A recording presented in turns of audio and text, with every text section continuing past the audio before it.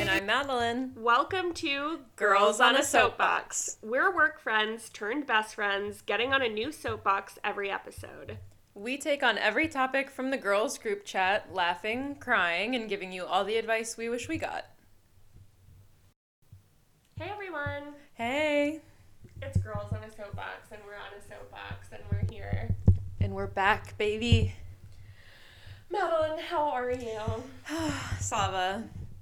God, there's so many feelings in the air today. I know. There's so many feelings in the air. Always, that's true. But I actually have been really excited to talk to you and update you because you know how a handful of weeks ago I was telling you, or in our wellness episode, and I was like, check back in a few weeks to a month and I'll let you know if I did a yoga class.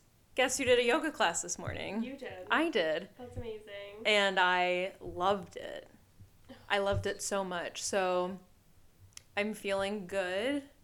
I'm mostly feeling proud of myself for holding to what I said. And I'd like to thank the pod because I think it literally helped me accountable. That's amazing. Yeah. I stopped taking my vitamins because I missed 3 days. And then 3 days turned into a week. So I need to get back on my vitamins. That's fair. It's just such a chore. Listen. I take them 3 times a day. It sucks, but I need to be accountable. Yeah, and if there's anyone who understands just cold turkey quitting taking something that's actually really necessary, it's me. Oh my gosh, should we tell that story? Yeah, we should tell that story. You know what is actually really funny is that story is actually incredibly relevant to this topic today. That's perfect, actually. Okay, so let's do a quick what's making you cry, what's making you die, and should we just dive into the story and then introduce the topic? Yeah. Okay, go ahead. What's making me cry is that my friend Isabel, she is a dear friend from childhood, and her very wonderful boyfriend are moving from Texas to Pennsylvania. And at first when I heard, I was very sad, like you are, but I'm so happy for them, and she drove up to spend the weekend with us, and it was amazing, and I had the best time with her, and I giggled a lot, and we both love the Real Housewives, and so we watched a bunch of fun ones, we got our nails done, we laughed, we cried, we ate salads, we ate pie. It was perfection. That sounds like your ideal weekend. It was so great, and she's just such a great friend, and I just value those friendships, and so it makes me teary-eyed, and I'm very thankful for that time I got with her. What's making me die? What am I obsessed with right now? I think I'm obsessed with the weather changing. We obviously talked about this last time with our season forecasting, but I'm obsessed with summer being over. I'm done. It's ugly now, and I hate it. And I'm obsessed with the makeup brand Merit. Oh, and I've still been wanting to try that. I've been obsessed for a while. I think that when I was younger and single, I feel younger, I mean a few years ago, I loved doing my makeup. The more steps, the better. It was very meditative and fun for me, and I would do contour and, whatever.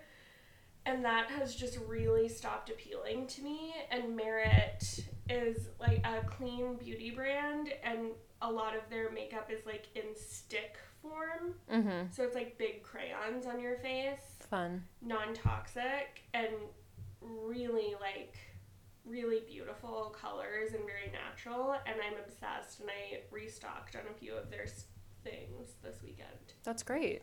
So I'm obsessed with that. I would recommend people try it. I love that. Your turn, Madeline. Okay, incredible. What's making me cry right now? I think it's kind of a follow-up from last week. But you know how I was telling you, like, I'm kind of feeling like there's been a change in pace for me where I'm like ready to start making plans more and like committing to plans and putting myself out there a little bit more. And this week I did two new things. I took a kickboxing class and I took a yoga class, and both of them I took with friends. And so I'm just like, what's making me die right now is this like rejuvenation of my social life and like the energy to have a social life. And I'm just like feeling so much more like myself lately, which is so good. And like today I was just driving around. I took like an 8:30 yoga class and then got coffee with my friend, and we like talked about boys and whatever, and like ate some breakfast tacos, and then I like drove with the windows down and listened to Paul Simon and like really felt like myself. And so that's just really making me die. I feel like for the first time in so long, I'm recognizing myself emotionally. And so that's like, honestly, that's what's making me cry and die. I love that, Madeline. I'm so happy for you. Thank you. I really appreciate it. Really like in a season of burnout for a little while. Yeah, yes. I was just in a season of burnout, or like burnout and survival for 2 years. And I feel like I'm suddenly or finally rounding the corner. So that's what's making me cry, and that's what's making me die. Brill. I love that. Brill. Thanks. I love trying on new words for size. Oh, okay. Oh, gosh. Okay, I have to tell you this before we get started. You know how I love picking up a new phrase every once in a while? I said this the other day, and I was like, wait, I'm going to start saying this all the time. Specifically, I love saying phrases in contexts that don't match, but it still works. But I'm going to start saying that's grounds for annulment, like in an everyday context. So, for example, like a friend of mine the other day was like, oh, did you not tell me that you were going to go do yada yada? And I was like, oh my gosh, no, I just didn't do it. That would have been grounds for annulment. You know what I'm saying? I get it. Yeah. Or like, if you were like, Madeline, did you not drink the coffee that I made for you? And I'd be like, no, that would have been grounds for annulment. I get it. Yeah. I love that. Thank you. So anyway, that's my new phrase. Outside of new phrases, which I love, I get really fixated on like certain TikTok sounds, or like if I see a video or a clip from a TV show, I get like fixated on the noise. Right. And there's one I'm like very fixated on right now, and I don't think I can say it because it's got like some really bad words. Like how bad? Pretty much, I would let Gemma know that the shoes that she gave to me were not particularly shoes that I would buy for myself. They were old maiden type of shoes. It's this like interview with this like iconic reality star, Tiffany Poland, who was like New York on like Flava of Love, like wow, what a throwback. Years ago, and yeah, she's been so prolific in the reality TV world, and she was recently on a show, I think it's called like I'm a Celebrity, Get Me Out of Here, and it's in the UK, and she's talking about Gemma Collins, who I love, who became famous on The Only Way is Essex, which is like the best reality TV show. Okay, I don't know either of these people, but I'm tracking. So her speech is in my head. Oh, okay. Can you bleep out the C word? I feel bad. I think I'll literally just have to cut it out. I don't know how to add a bleep over anything. I'm new. Okay. I'm just a fresh, young baby. That's perfect. But yeah, I'll just cut it out for you. Let's tell the story that we were just talking about. Okay, so yes. This is funny, but not funny. Okay, so here's the story. So what would you say? Probably like over a year ago at this point. Was it? Yeah, because it was not this summer, but the summer before that, right? I didn't think it was the summer. I thought it was kind of recent, but I don't know. No. It was literally like last summer. Wow. So anyway, last summer, I was like really going through it, and you were depressed. Let's call it what it no, is. yeah, I was severely depressed. Yeah. I was severely depressed, but I didn't like, you know how before, there's like, at least for me, normally like a 2-week period within depression where I don't know that I'm depressed yet. Like it hasn't hit me, and then it's like the veil is torn, and then I'm like, oh, I've been fucking depressed for weeks. A while. Yeah. It's literally like that scene from Parks and Rec when Andy's like, I'm fine, I just yeah. not hungry, none of my hobbies interest me, like nothing, I'm never happy. Right, exactly. Yeah, so that's exactly what it was. And I was coming into work, and Sava and I would like get so, I mean, this is how we would be together. We'd be like giddy to talk, and we'd be so chatty, and normally the vibes were great. But I had been coming into work for weeks at this point, just like dragging tail, like so sad, and unwell, just, like, unmotivated. Flat. Yes, exactly. I had like no personality. Yeah. And no interest in my work. Like, I was just completely deflated. And you were going home, like, from work. Let's say you left at, like, 4, and you would just go home and sleep. Yeah, that's true. Classic sign. Right, exactly. And so I was just kind of in this place where I was like, you know, it just is what it is. Like, I am, like, a chronically depressed girly, so it's not like it was anything crazy for me. I mean, it sucked ass, but like it wasn't a new experience that was like shaking me because I was like, oh, what the heck is this? I was like, you know, whatever. But Sava and I were talking one day, and I am not myself a depression girly. I lean more anxiety, but I have very, very intimate experience with depression with people that I love, so I'm pretty quick to notice warning signs. Yeah, that's true. Unfortunately, I am both a depression and anxiety girly. Not that I want to one-up your, like, severe anxiety, because that is a situation worth, like, its own merit, but just for the context. Of course. For the context. Well, actually, your anxiety plays a big role into this. Right, no, exactly. You had, let's say, 6 months before that, gone to your therapist for anxiety issues, not depression. Right. And you had been prescribed something for anxiety. Right. Not for depression. No. For anxiety. Yes. So my therapist had said... That detail is going to play really heavily in a few minutes. Yeah, that's true. So I went to my therapist. I started seeing a new therapist, and I was like, hey, by the way, I'm literally waking up every day with a heart rate of like 7,000 over 20. I don't know what heart rates are supposed to be, but it was bad. And I would wake up every day. My anxiety is physical, and so it's like my mind is pretty quiet, but my body is like wired. So my therapist said, yes, here is your, what is the word? Like prescription? No. Diagnosis? No. It's like when they like give you a reference for another doctor so that the doctor can be like, thank you. Yeah. So my therapist was like, here's a referral for your doctor. So she knows like you've been seeing a therapist and you were advised to go get medication. So anyway, got prescribed an anxiety medication, Lexapro. Why did I feel like I wasn't allowed to say that? I literally could. Did you feel the same thing? I don't know why. Yeah.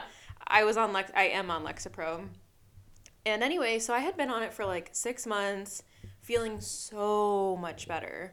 Yeah. Feeling so much better, and I got to the point where I was waking up in the mornings and like my body was regulated. I wasn't feeling like the physical symptoms of anxiety. I was feeling so much better. But something about me is that like there's a block in my mind where I cannot force yourself to renew your prescription. Yes. To refill your prescription. I will do it on my phone. I will not pick it up. And I will get calls and texts, and they will tell me that it's ready, and I will not pick it up. It's just like an errand that you hate. It's just like the one thing. I couldn't explain it. I totally get it. And when Madeline had told me that she had been prescribed Lexapro, right when it happened, I had been familiar with it because people that I know who struggle with depression were prescribed Lexapro. And so I only knew it in the context of depression, but yes.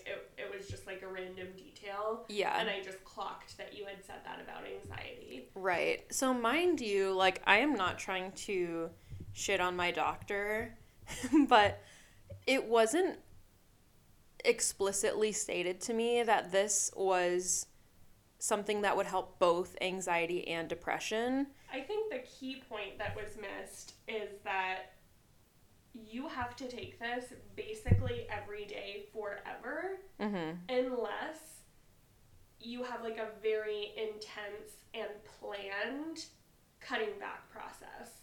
Right. Like, you cannot just stop taking it. Yeah. You can't. It will completely fuck your brain. Right, and like deplete you of all of your serotonin, literally. Like, you will be more depressed than when you started, and it will really mess with your chemistry.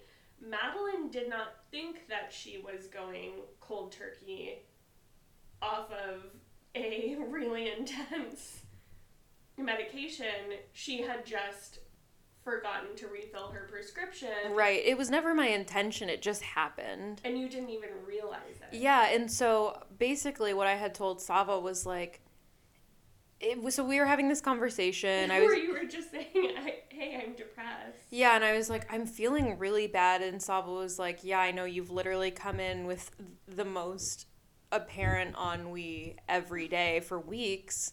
Yeah. And, I was saying like, the crazy thing is my anxiety is not so bad, but my depression has gone through the roof. And that's when I asked you, are you still taking Lexapro?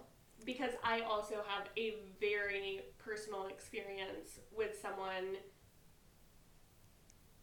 stopping taking that exact drug and like to pretty dire consequences. Right. And so I was like, no, I think that's when I said, I was like, no, my anxiety's really not been that bad. And like, I forgot to renew my prescription, but my anxiety hasn't been bad. So like, I didn't really think too much about it. And I was like, oh my God, Madeline, like, your brain is mush right now. You're in withdrawal. And literally. You were like, what? I had no idea. I was like, you are in withdrawal. Your serotonin is like in the toilet. Yeah, in the negatives for sure. You were like, what are you talking about? I was like, you can't stop taking Lexapro. You just can't, or you have to wean off of it. You hadn't been told, which I think is crazy. Mm-hmm. And that's just like a great reminder to do your own research about, side effects and like ask lots of questions. Yeah. Because unfortunately, you should have been told. Right. But like, and it was also my first. Really aren't. Right, and it was also my first ever experience with any medication for mental health. Right. So it just didn't occur to me at all. Of course. And there should be like way more education on that, but you were in shock, and it was almost this relief. Yes. Because you were like, oh, I have like basically a chemical illness right now, like almost like a flu. Right, like a severe chemical imbalance in my brain right now. Through no fault of your own. So basically, Sava completely saved me and made me renew my prescription right then and there, and then I got back on it within a day, probably. And it takes like a couple of weeks to like get back in your system for the chemicals to get recalibrated, but it's like a fixable problem. Right. Well, so I was really happy to find out that this was like a logistical issue. Yeah. And I wasn't just like feeling so sad, but it was like logistically I was depleted of all serotonin. Yes. And basically, all of that to say is that sometimes suffering is optional. And that is our soapbox for today. Actually, it was a friend of ours, Sharon, who first said this phrase to us. And I forget even, like, what context it was in. It was me being unwell again. Oh, yeah. But I think it blew both of our minds. Sharon sometimes just drops facts. And she was like, you know, sometimes suffering is optional. And I was like, what?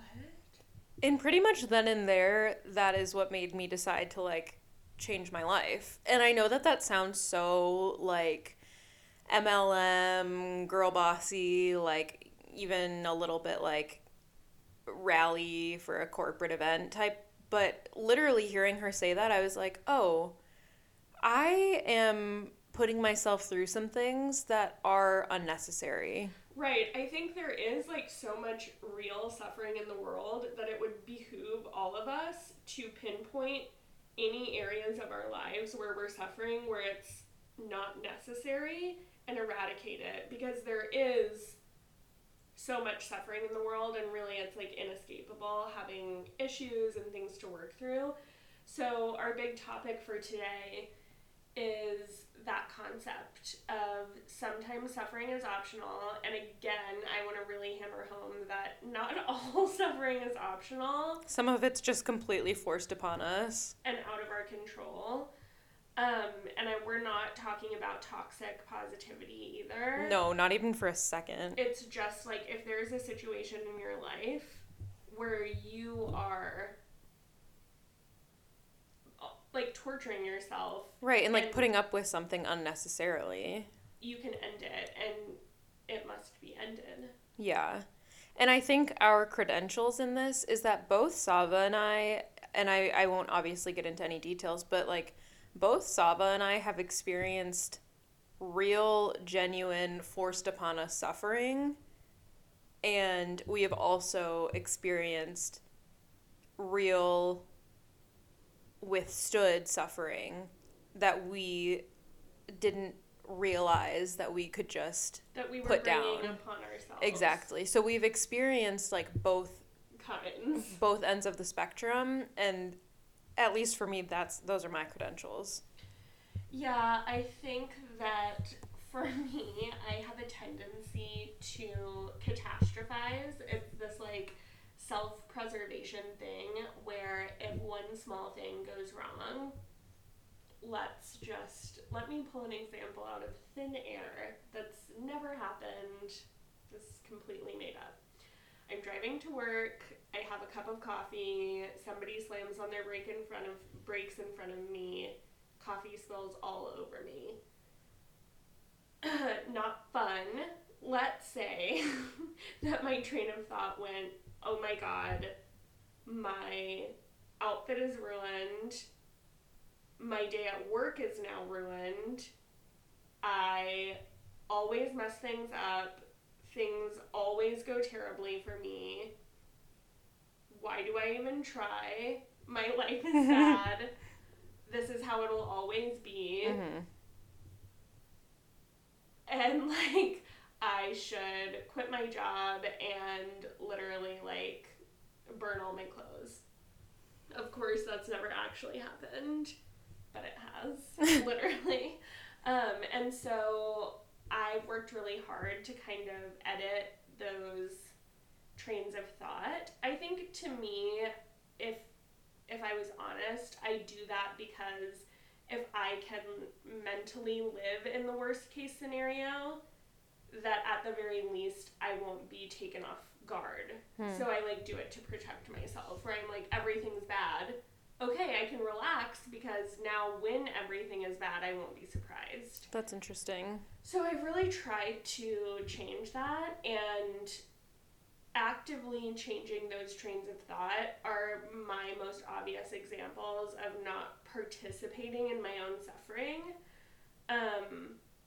So those are my credentials, but there are quite a few examples of this, and I think we can like talk through different ones.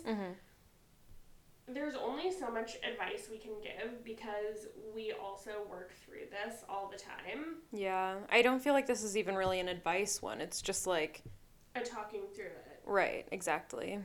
Here's a good one, because I was thinking about this. In my early 20s, teens, I think a lot of people can relate to this, especially women. You would watch your friends date guys that you didn't like, or you didn't think they were good enough, or whatever. And I used to get so upset. I don't know if this is a universal experience, but I feel like it is. Oh, yeah. Like, I can't believe he said that to her. Sarah, you have to leave him. Like, he is not good enough for you. And, like, you just get pulled into this. And she's like, no, I know. Like, I'm gonna end it. And then she comes back and she's like, he apologized. Like, and you're furious. And you're just, like, wrapped up in all of this. And the older I've gotten, the less I've done that. Getting wrapped up in it, you mean? The less I've gotten wrapped up in it, really, because, you know, life just isn't as dramatic, hopefully, the older you get, but also because I was able to do the mental exercise of separating in my own mind, is this guy really, like, a dangerous, horrible, abusive person, or is he just kind of a douche, or, like, just someone who I wouldn't choose for myself or for my friend? Right. And I had to separate myself and be like, I'm not participating in this. If my friend wants to talk, I'll talk to her. If my opinion is asked for, I will give it. Mm-hmm. If I see any signs of something unsafe, I'll act. But, like, I can't stop my friends from dating people that I wouldn't choose for them. Right. And, like, people you wouldn't choose for yourself. Right, exactly. Yeah. And so I think that if your like Achilles heel is getting so emotionally, like, worked up in what your friend's choices, or, like, your family's choices, like, that you don't agree with, and you feel emotionally tied to it, it's very difficult, but it preserves your suffering to try to let go of that. I think that's a big area that's worth trying to let go of. Yeah, because those are, I mean, arguably, some, aside from our own personal lives, our friends and our family's personal lives are the next biggest things that we're going to get so wrapped up in. And I'm glad that you made that point, because years ago, I was seeing a therapist, and a problem that I have is that I've always felt like there's this expectation for me to be a mediator between people, and, like, a mediator or a peacekeeper, whatever name you want to put to it. And I remember having this conversation with my therapist, and I was telling her about a situation wherein I was really trying to mediate between two people. And I was just telling her, like, it's just so frustrating because I'm putting in all of this effort, and I'm trying to keep the peace, and I'm trying to keep everyone together, and, like, and things just aren't, they're not getting better, or, like, I'm just left disappointed, or, you know, I was just feeling like I was between a rock and a hard place, because this is the kind of, like, the life role that I have both felt is required of me and that I've put on myself. I think it's a little bit of both. And I remember her telling me, or saying, like, okay, relay back to me one time where you stepped in on someone else's situation and it worked out and it made the situation better. And I literally couldn't tell her. Wow. There was nothing. There were no situations out of all of the situations that I've tried to mediate. And it's not because I, like, think I'm so wise, or it's just, like, you know, everyone trying to help. Yeah, because I hate seeing people that I love suffer and at odds and, you know, whatever. But in that moment when she was like, okay, well, just tell me, like, one situation where you stepped in or you were asked to step in and it was made better, Couldn't tell her. I know. And in that moment, damn. Yeah. So literally every day since then, or I shouldn't say every day, but like every situation since then where I have been able to look at the bigger picture and say, like, is this worth it for me to insert myself? And will I really be able to benefit these people, the situation, myself, our relationships? Or am I going to cause myself more suffering because I'm going to then feel like all of my efforts are being disregarded for nothing? Like, I'm only disappointing myself. And setting yourself up for disappointment. Exactly. You're like, where is my appreciation? Exactly. Where's my appreciation? Where's my payoff? Like, what if I'm not seeing the benefit in this situation being like happy, stable relationships and communication? Resolution, exactly. If I'm not seeing that, then I'm feeling like a failure, and I'm feeling like I've wasted my time, and I'm feeling unappreciated and unseen, and I'm feeling sad for the other people, and I'm feeling sad for myself. And literally hearing her say that, I was like, I am choosing to hold a bowling ball over my head and hold it up all the time and try to balance for nothing. 1,000%. And I will tell you what I thought of when you were saying that is I am hard pressed to think of a time in my life that someone like told me what to do, or you know, especially where it wasn't asked, right, or stepped in, where I listened. I wouldn't. Even if it was the right thing, like I think back to, you know, like boyfriends in high school or whatever. You know, someone tells you they're not right for you. I would never listen. Like, that's, you just can't, you truly cannot control other people. And unfortunately, telling someone, you know, I've noticed this situation, like, I think it would be better if you did this. You can't transfer that information to their head. No. You can't make it click for someone. No. And depending on the situation, you may not be right. Yeah. Which, for all the older sisters out there, that's like, you know, hard to compute. But really, I think so much of getting older or, you know, just maturing, hopefully you're maturing as you're getting older, but it's like how to stay in people's lives and love them and support them without burdening yourself with their decisions. Yes, I think that's so true, and a really, really hard thing that I have been actively trying to do in the last couple of years, and this is going to sound kind of counterintuitive or maybe even just bad at a first glance, but something that I've been trying to do is kind of like revert in my mind and tell myself that it's okay to just keep some relationships surface level. And I know how weird that sounds because I am inherently someone who hates surface level anything, and I always want my relationships to be deep and rich and meaningful and fruitful. But sometimes there are people who are in our lives who will be in our lives forever, and we really want to have relationships with them. But what's occurred to me as of fairly recently is that sometimes the best protection for myself and the way to like remove the optional suffering is tell myself, like, despite my best efforts, this relationship will never be the dream relationship I want it to be. Right. And for that reason, I can just choose to accept the relationship that it is and let that be good.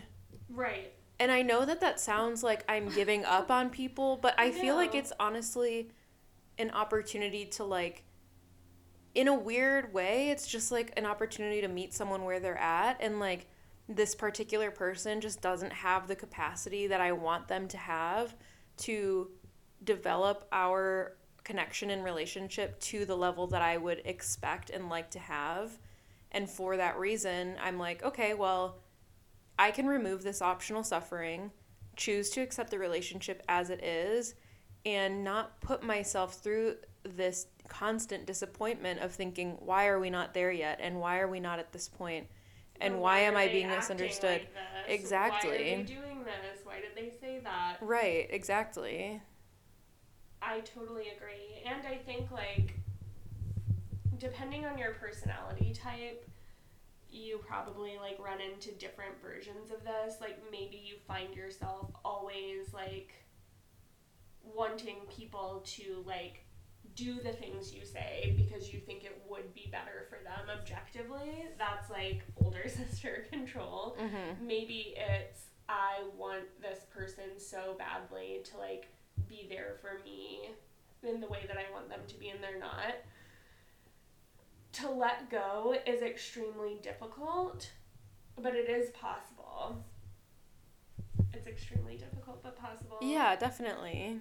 Madeline's always telling me to put the mic closer to my mouth. I know, I'm so sorry. No, it's okay. I always forget. And now it's like on my nose. Yeah, it's giving like Rudolph's little nose. I know. I want to talk about a different version of this. Okay. About optional suffering. Okay, bring it on. Financial. So much financial suffering in this day and age. No. Yeah. I feel like this is a big way that so many people that I know suffer. And by the way, I'm not saying that financial suffering is optional by any means. I just mean I think it's one of the most common forms of suffering.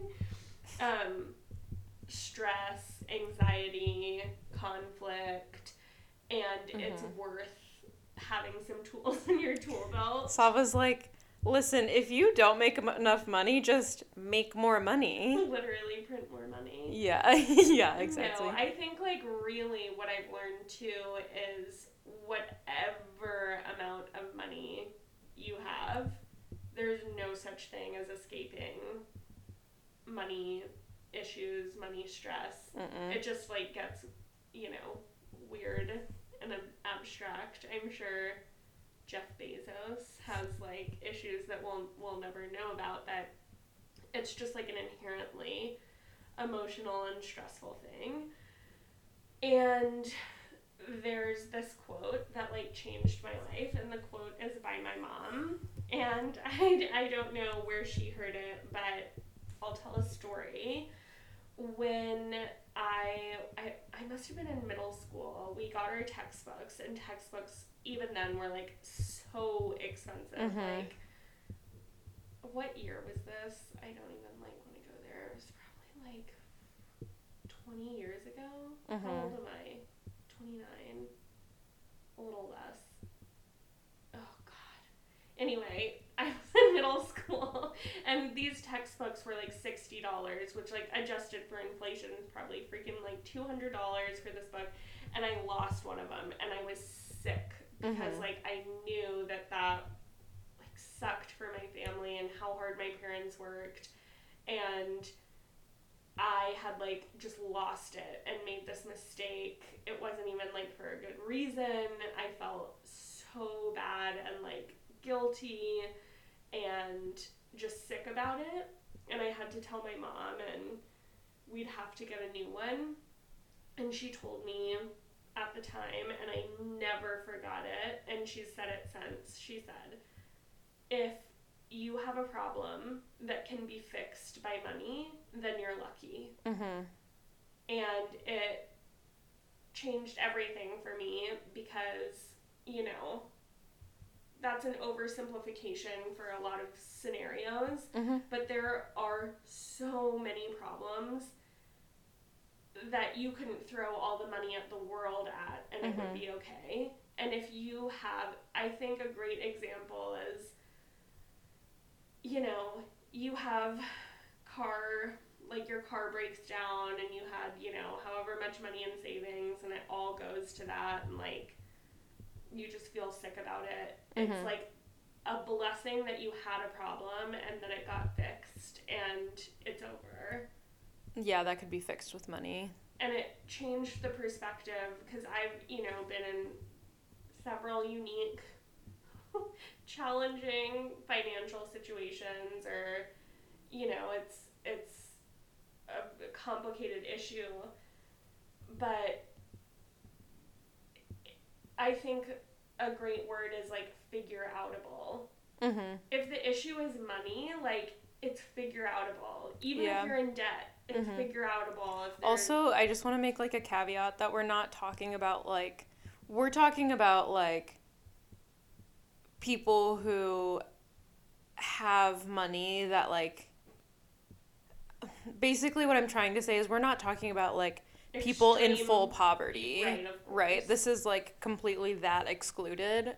Right. I just wanted to make that caveat that we're not like, oh, well, if you can just figure it out with money, good for you.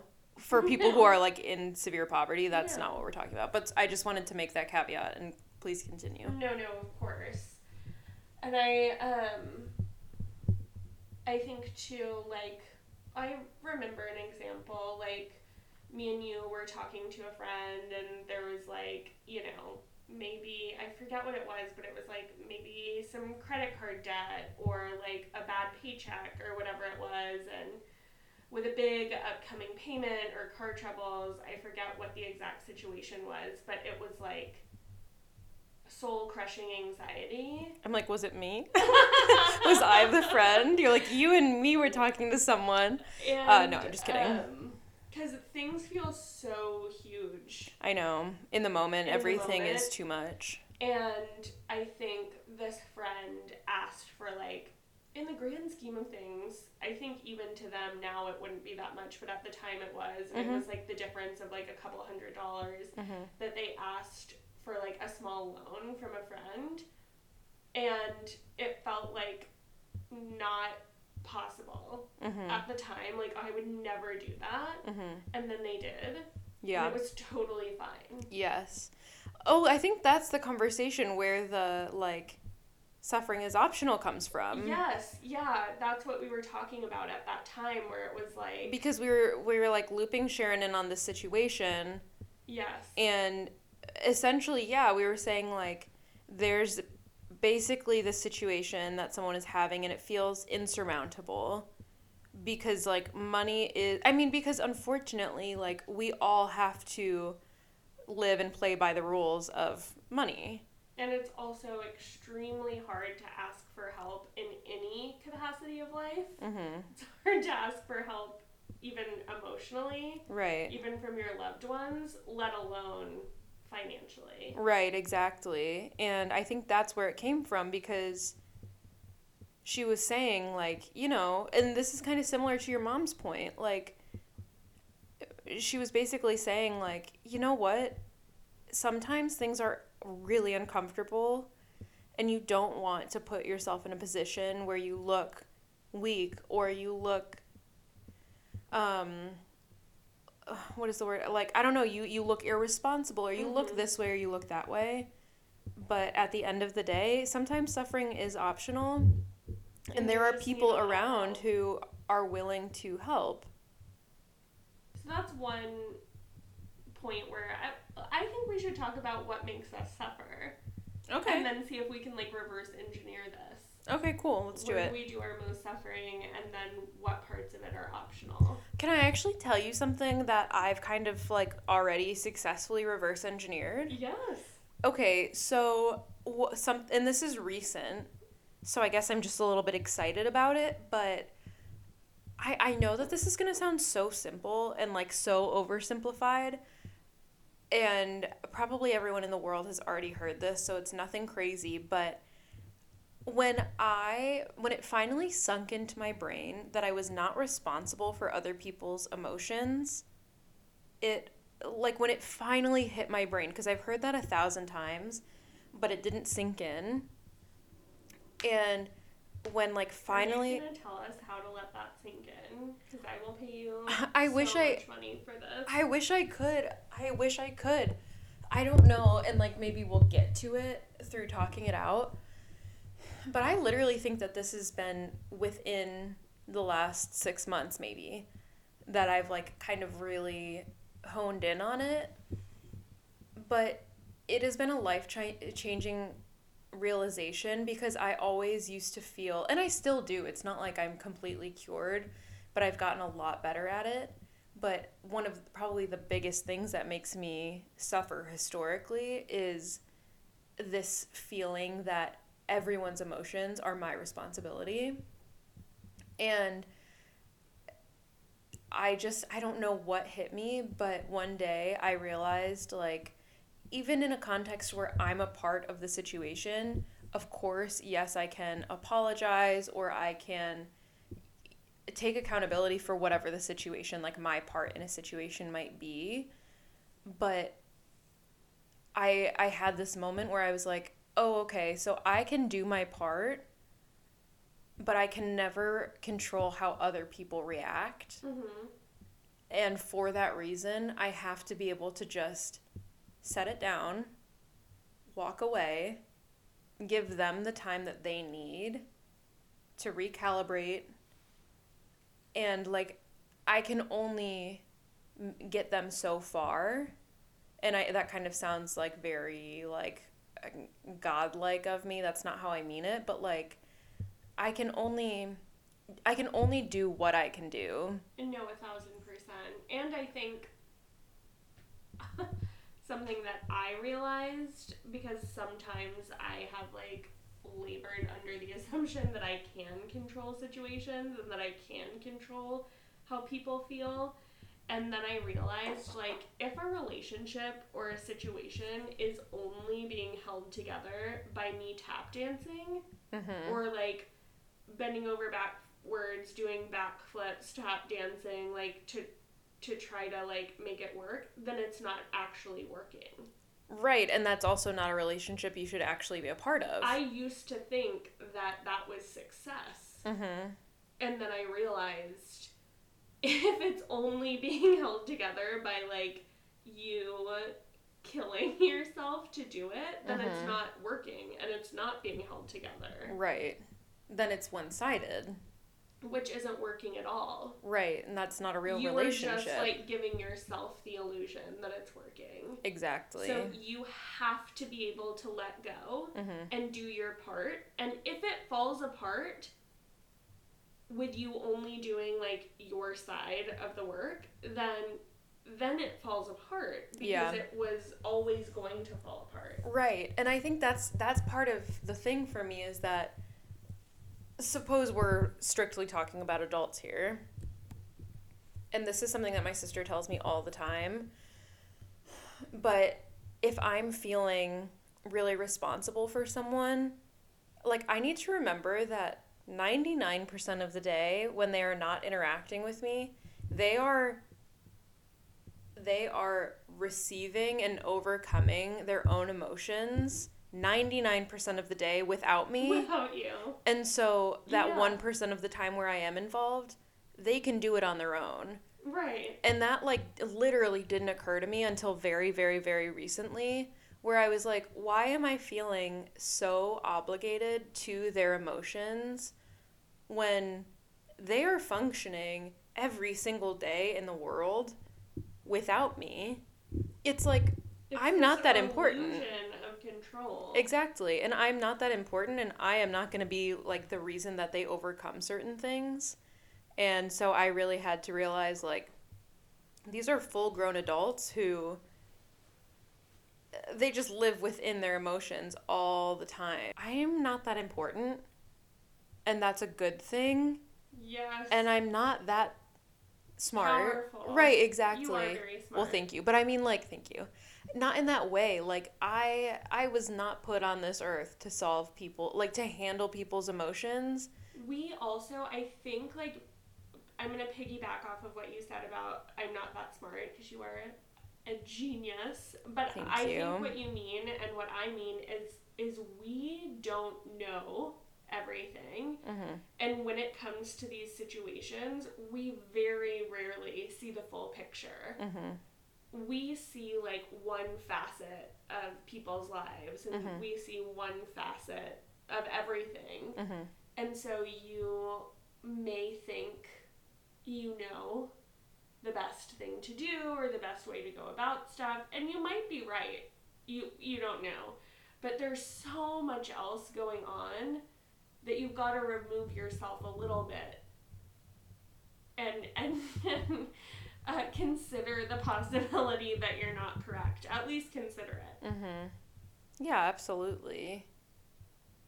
I think that, and I'm like kind of thinking about this for myself, because it sometimes really sucks thinking about all the stuff in your life, all the like hard things, or the times you feel like so down, or really like the times you're suffering. It's sad to think about a solid percentage of it not even being necessary. Yeah. And I think that I want to leave everyone with some kind of rubric for like when and how to decide that you're participating in optional suffering, and then how to remove yourself.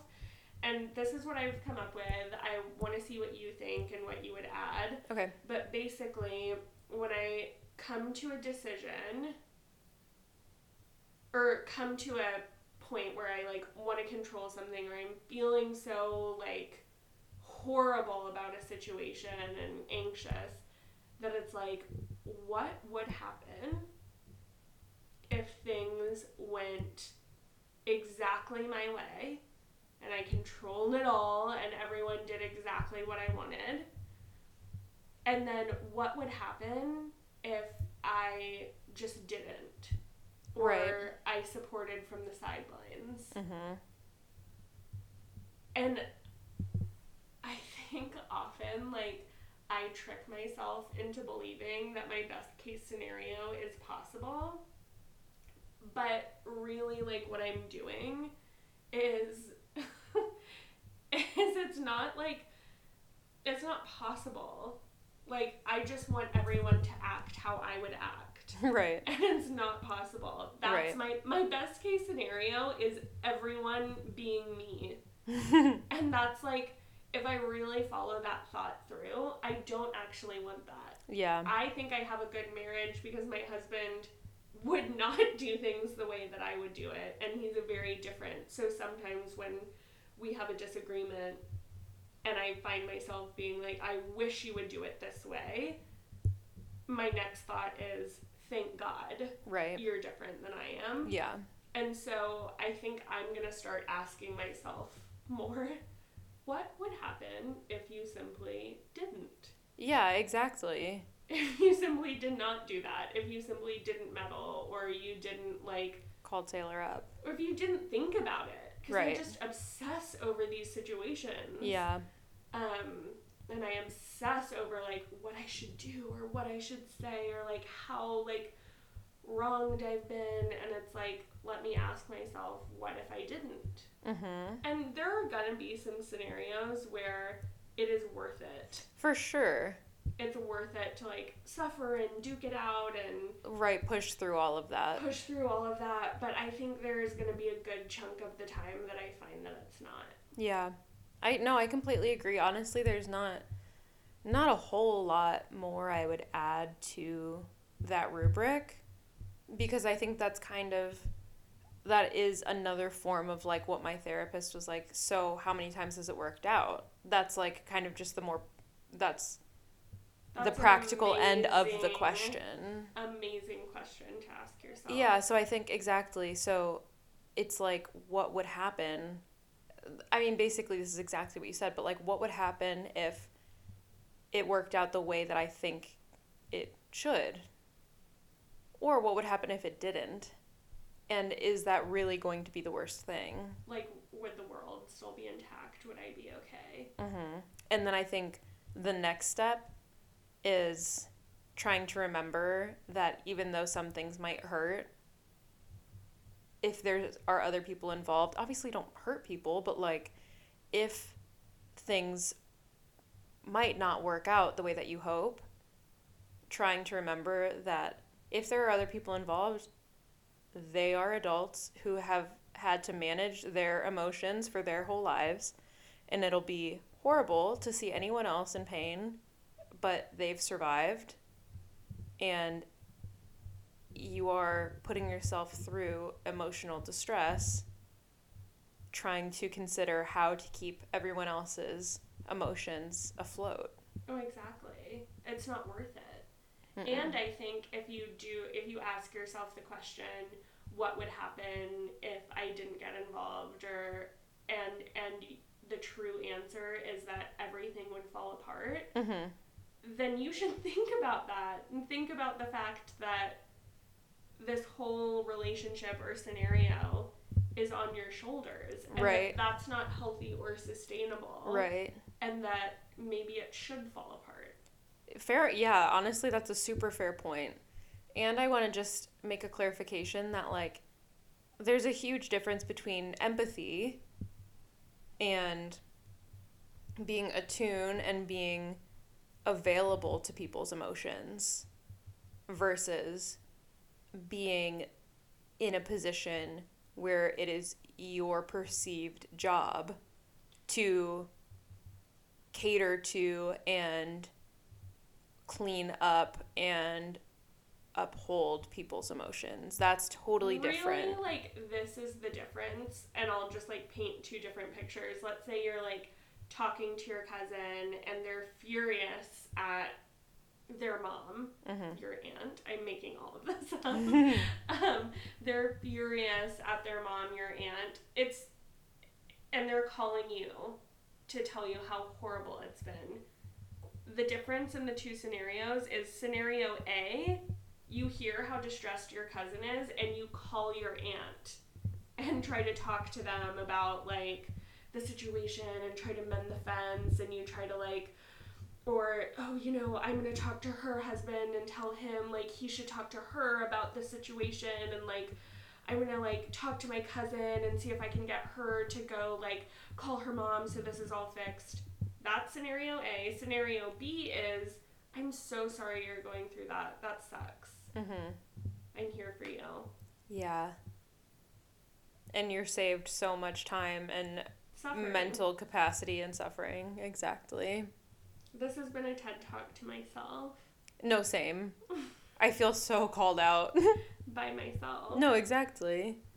This is sobering. Wow. I need to go sit in a corner somewhere. No, literally. Well, this was one of the,